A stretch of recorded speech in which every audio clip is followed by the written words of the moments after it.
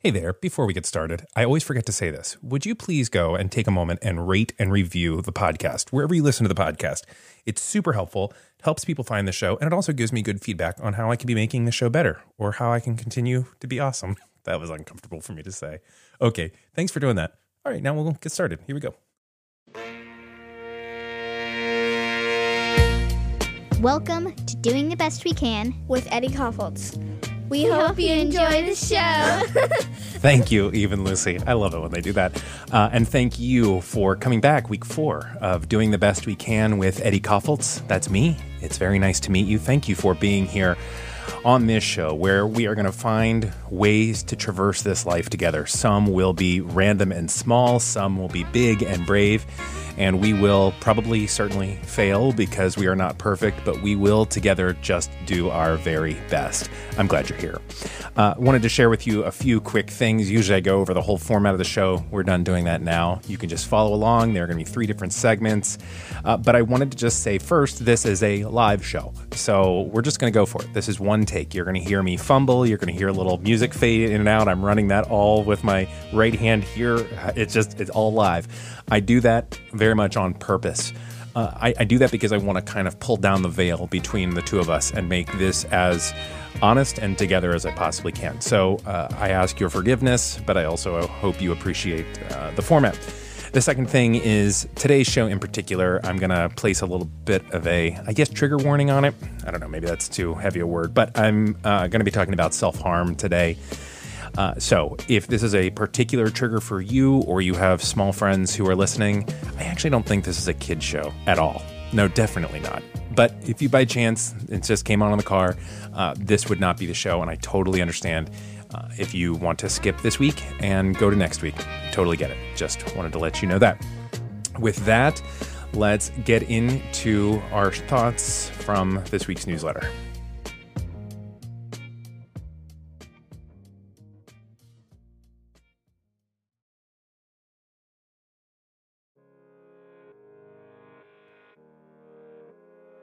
Issue 4, September 22nd, 2022.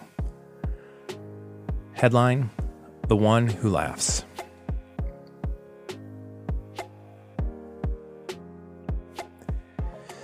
I've known for a long time that I was going to write about my friend Isaac. And while most of you are probably like, great, get on with it, man, some of you know that considering Isaac takes special attention. And in total fourth wall breaking transparency, I've fought with this issue of doing the best we can for many months. Writing, deleting, writing, moving to a new topic, coming back, trying something really artsy, deleting that forever, and on and on. So what I'm offering you today is actually 2 vignettes from those writings, and then a closing thought. For some reason, this form works for me this week. I hope you agree.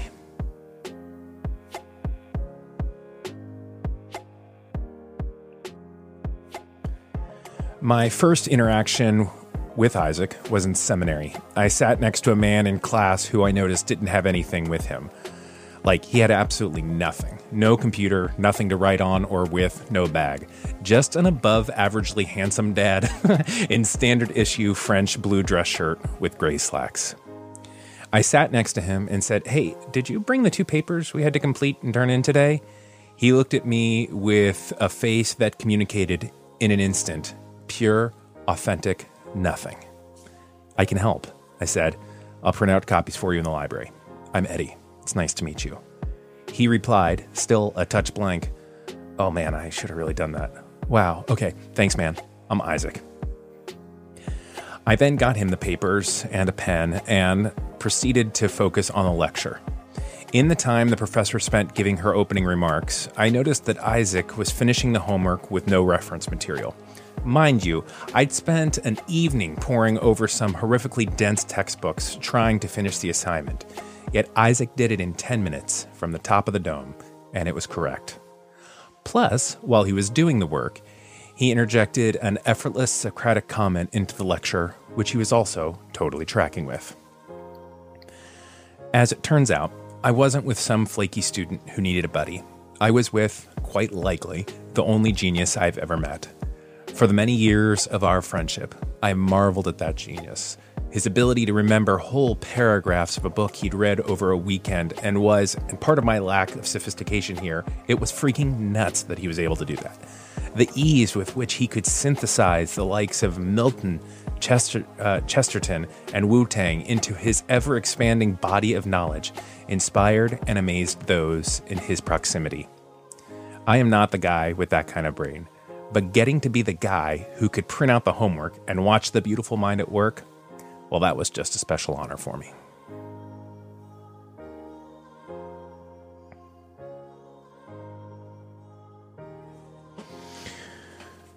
Here's the story of the best laugh I've ever gotten.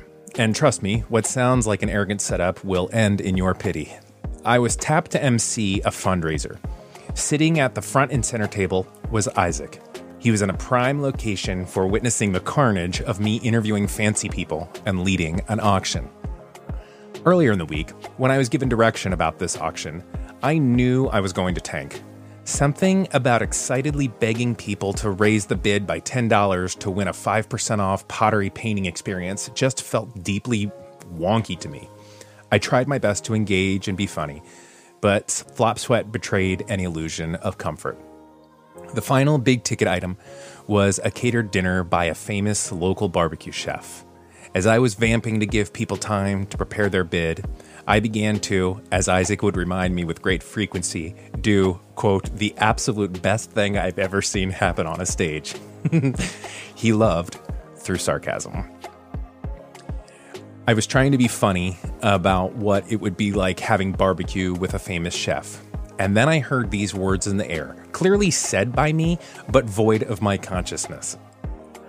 I said, I mean, can you imagine? You're just there and famous chef is pouring barbecue sauce all over your body. It's a dream. And then I said, in a church, in front of the famous barbecue chef. By the way, did I mention I was in a church and the chef was there?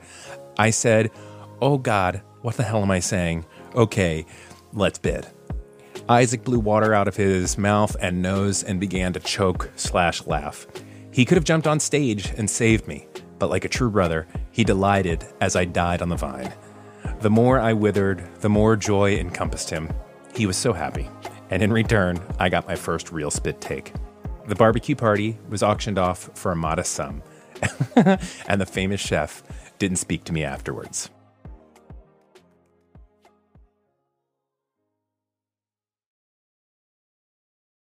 My life with Isaac is a series of stories like these. He was my first call on my darkest day. He knew Eve's and Lucy's names before anyone else. He made me love Steinbeck. He showed me what deep delight in your kids looks like. He sang loudly, despite what his voice sounded like. He was my friend. But still, I wonder, did I like his genius so much that I ignored some measure of codependency on my part? Did I make him laugh to cover truths that weren't at all funny? A decade later, I thought I'd be farther along in answering those questions. I didn't think I'd still feel such guilt. And I didn't think it would take so much work to write about the beauty of a person without focusing solely on the end of his life. But I suppose that's the reality of this kind of loss. The only resolution is that there will be no resolution. Time will march on, and the person you love will forever be locked in that season. A season that is both tragic and beautiful, if you're able to peek through the end and remember the life that preceded it. I would give anything to tell Isaac he wasn't a burden, and we would gladly take a broken version over an absent one. Short of that, I'll settle on gratitude that I got to be his friend, and hope that he knows that what he did with his life mattered a great deal.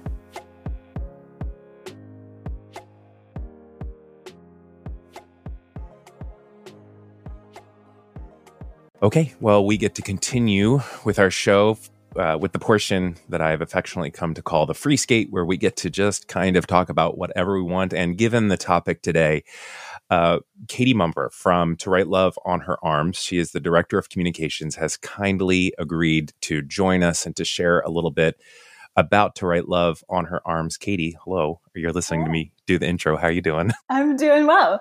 Good. I've never done the intro in front of anyone, and it was kind of weird. Okay. Yeah. Yeah. Yeah. Okay. Okay, so first of all, you and I have the same job at different organizations. How's it going? Because I know you're in the middle of a really busy month. It is going. Yeah. Yeah, that Yes. is the sound of a director of communications deep in the middle of the busiest month. Pretty much. Yeah. Okay. Yes. Then let's get to the questions and let you get back to work because Great. you've got to go. Okay. So You Are Not a Burden is everywhere right now. If you go to Write Love on Our Arms, well, it's TWLOHA.com, right? Yeah. Okay. Yes. And I'll put all of this in the... Tualoha I know. is how we pronounce that because it's shorter than saying to write love on her arms. Tualoha? every time. Oh, Tualoha. I'll never not say that. But also links, everyone, are in the show notes, so you don't have to be furiously writing, but it's all in the show notes. But You Are Not a Burden is sort of the campaign name, I guess, for this September. Can you just dive into that a little bit and tell me the thought behind that? Sure. Yeah. So September is Suicide Prevention Month, and every year this is our 11th campaign. We choose a statement to focus on for the month, some sort of reminder for people who may be struggling with or experiencing thoughts of suicide, and a message of hope that other people can share as a way of providing support and helping people in their lives who may be having those experiences. So You Are Not a Burden actually showed up on another shirt earlier this year. We got connected with Skull Candy a couple of years ago, and through them, they connected us with Desiree Melancone. Oh, cool. I hope I'm pronouncing her last name correctly. But she created a design for us and also for Skull Candy that went on some headphones. We put it on in a shirt and added the phrase "You Are Not a Burden," which was part of the thought process for her behind that design. And so when we started sharing that, someone on social media commented and said, "This would be a great phrase for your suicide prevention campaign." And so every year we have a group of folks on our team who get together and discuss possible statement options. And that was on the list and very quickly went to the top and stayed there. Just really this idea of wanting to disrupt that thought process, which is very much a part of suicide ideation. Like experts actually talk about it, that this idea of isolation and the idea of feeling like a burden are kind of the two main prongs of the thought process there that can eventually lead to suicidal behavior and actually moving towards acting on that. So the thought is, if we can disrupt that thought and help people know you are not a burden, then perhaps we can keep them alive. Yeah. And the disrupting of that thought is really at the core of what this is, right? Because people, one of the big initiatives is you all sell a lot of clothing that people are wearing and they want to wear. Tell me why, because tell me more about that. Yeah. So, To Write Love on Our Arms started with a story that then led to a t-shirt to help fund treatment for the person that the story was about. And then from there, it's kind of grown into this movement. Yeah. We're now a nonprofit organization, and the merchandise still exists with both the name of our organization, but other statements that are a way of sharing hope. Our mission statement says that we exist to share hope. And that's one way that we do that, is giving people things to wear that they can wear in their community to help share those messages of hope with folks. I get stopped all the time when I'm wearing shirts out in the real world. And it's a conversation starter. We've been hearing that with this one in particular, with the Suicide Prevention Pack for this year's campaign, that even more so I think that people have experienced in the past that they've had a lot of people who kind of stop in their tracks and say, oh, yeah. Yeah. And it interrupts that thought, right? Like either the person wearing it needs to be reminded of that message, and I guess we all do it to some regard, and then the people seeing it. But either way, it's just it's an interruption of thought that allows you to consider that. And we'll say, like, people should know, like, right now you can go to the website and buy this and wear this, and would encourage you to. It's not only really thoughtful, but it's helpful and it's extremely beautiful. Okay, so I know, like, well, can you hear me ramping up to not knowing how to ask the question? Yeah. Okay, so I shared with you kind of the writing that I did on Isaac, and I did not. I know that a lot of people probably bring you on board to counsel them, and this is not that. But I am aware of the fact that, like, I just shared, a story and some thoughts about him, and I'm realizing that a lot of people here will be confronted with someone we love who is considering self-harm, or we may even have been or are considering that ourselves. Just from a very basic, like, what would you offer us as a first step for caring for that person? Like, what should we know? Yeah. The first step is to be present. Especially if they come to you and share what they're struggling, that is a very obvious sign that they trust you. We have 2 podcast episodes on our podcast for this campaign. The first one came out September 6th, and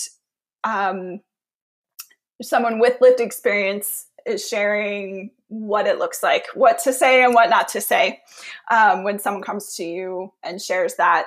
Or even if you notice things and initiate the conversation.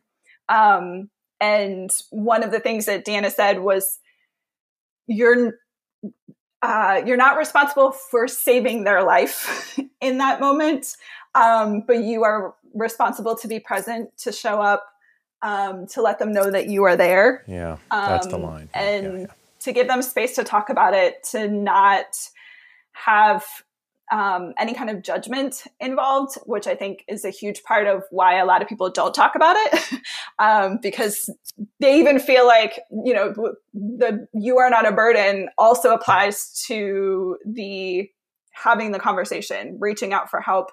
You aren't a burden if you need that help, and you aren't a burden for needing to talk about it.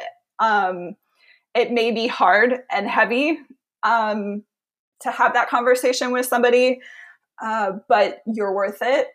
And that's an important thing to remember. And so as the person who is listening to someone share those thoughts, that's an important thing to remember in that moment as well, is that you're not a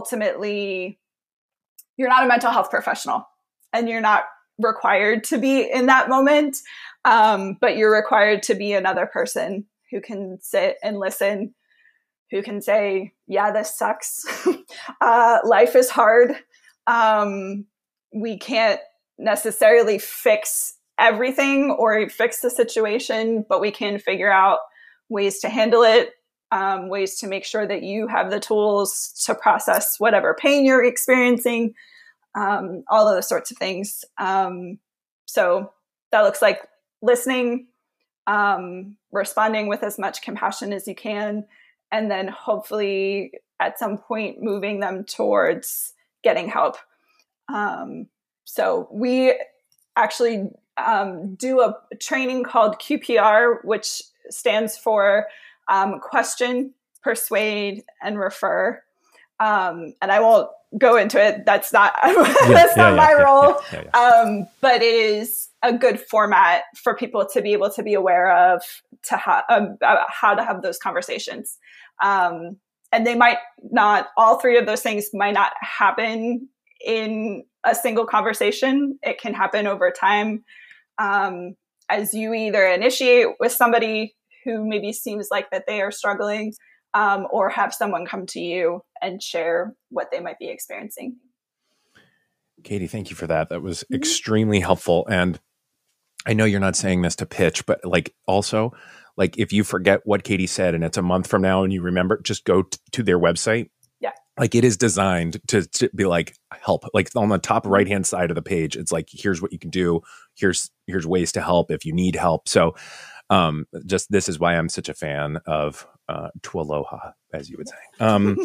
In the article, I shared a little bit, and again, you don't have to counsel me, but that even 10 years out from the loss of a dear friend, that I am still deep in processing of what it means. And part of that may reveal more about me, right? That I haven't done the work, but also, what do you know about this kind of loss that you have heard echoed back to you about what so many of it have experienced and sort of the long-term effects of it? Yeah. I mean, grief in general is kind of a weird thing. It shows up in any way that it wants to, whenever it wants to. And, so that's true for any loss. And then with suicide, there's the addition of a whole lot of questions, particularly of the what if style. And so, again, they show up for whatever reason, whenever, 10 years down the road, right away. And also, I think in general, particularly in the United States, processing grief is not something we do well. So I think that's not totally on you. Yeah. And it's losing someone to suicide is kind of a unique grief, especially because of all of those questions that come along with it. So one of the things that we very much encourage people to do is to find community for processing that grief, whether it's with other people who knew this person in particular, or our friends at American Foundation for Suicide Prevention, or AFSP. Their website is afsp.org. And they have resources specifically for people who have lost someone to suicide.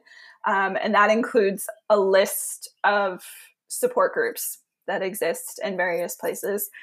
They also host walks. I don't even know how many of them they do over the course of a year across the country. And then there's Survivors of Suicide Loss Day, which is the Saturday before Thanksgiving in the United States. And so those are just opportunities to connect with other people who understand this form of grief and the pain that comes with that and all of the questions and all of those things. So we like to say To Write Love that people need other people. And this is a space where that is very true. Yeah, thank you for that. And I'll put links to everything that you just said in the notes. But last thing, so I want people to be able to support To Write Love on Our Arms because the work that you all are doing is critical. So one, obviously, buy T-shirts, all those things. Second, we've set up a fundraising page. You guys are doing some like very specific fundraising around this September and the You Are Not a Burden campaign and time that's now. So I set up a fundraising page for the podcast audience.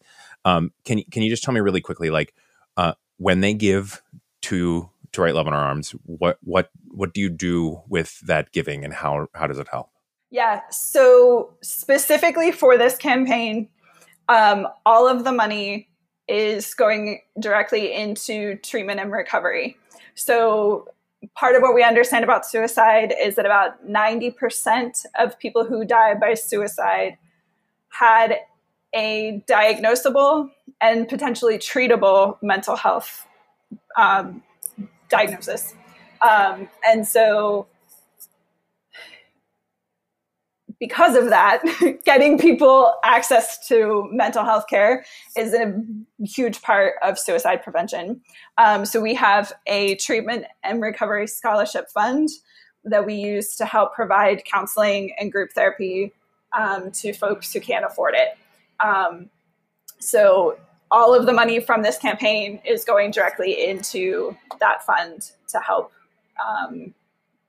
us help more people in that way. So, well, we will certainly give to that. Katie, you have to go. You didn't tell me you have to go, but you have to go. I know what your life is like. I know what your day is like. You got to go. Thank you for spending a little bit of time with us, and thank you for so eloquently and thoughtfully walking us through the work of Twiloha. I appreciate it. Always enjoy having an opportunity to talk about it. So it's slightly different than the rest of my job, where I'm mostly just writing things. Well, it was good to chat with you, Katie. Thank you so much. And of course, thank you for being here this week. Gonna wrap things up now. Really appreciate Katie and the work that To Write Love on Her Arms is doing. I hope that you will go and support them either through buying their shirts or giving to the fundraiser. And just really grateful for her advice. Also, thank you to Uncle Jimmy, as always, for editing the newsletter. If you have any feedback, feel free to drop me a line. Go to the feedback section at eddiekoffoltz.com. I am already hard at work on next week's and look forward to chatting with you soon on the next Doing the Best We Can.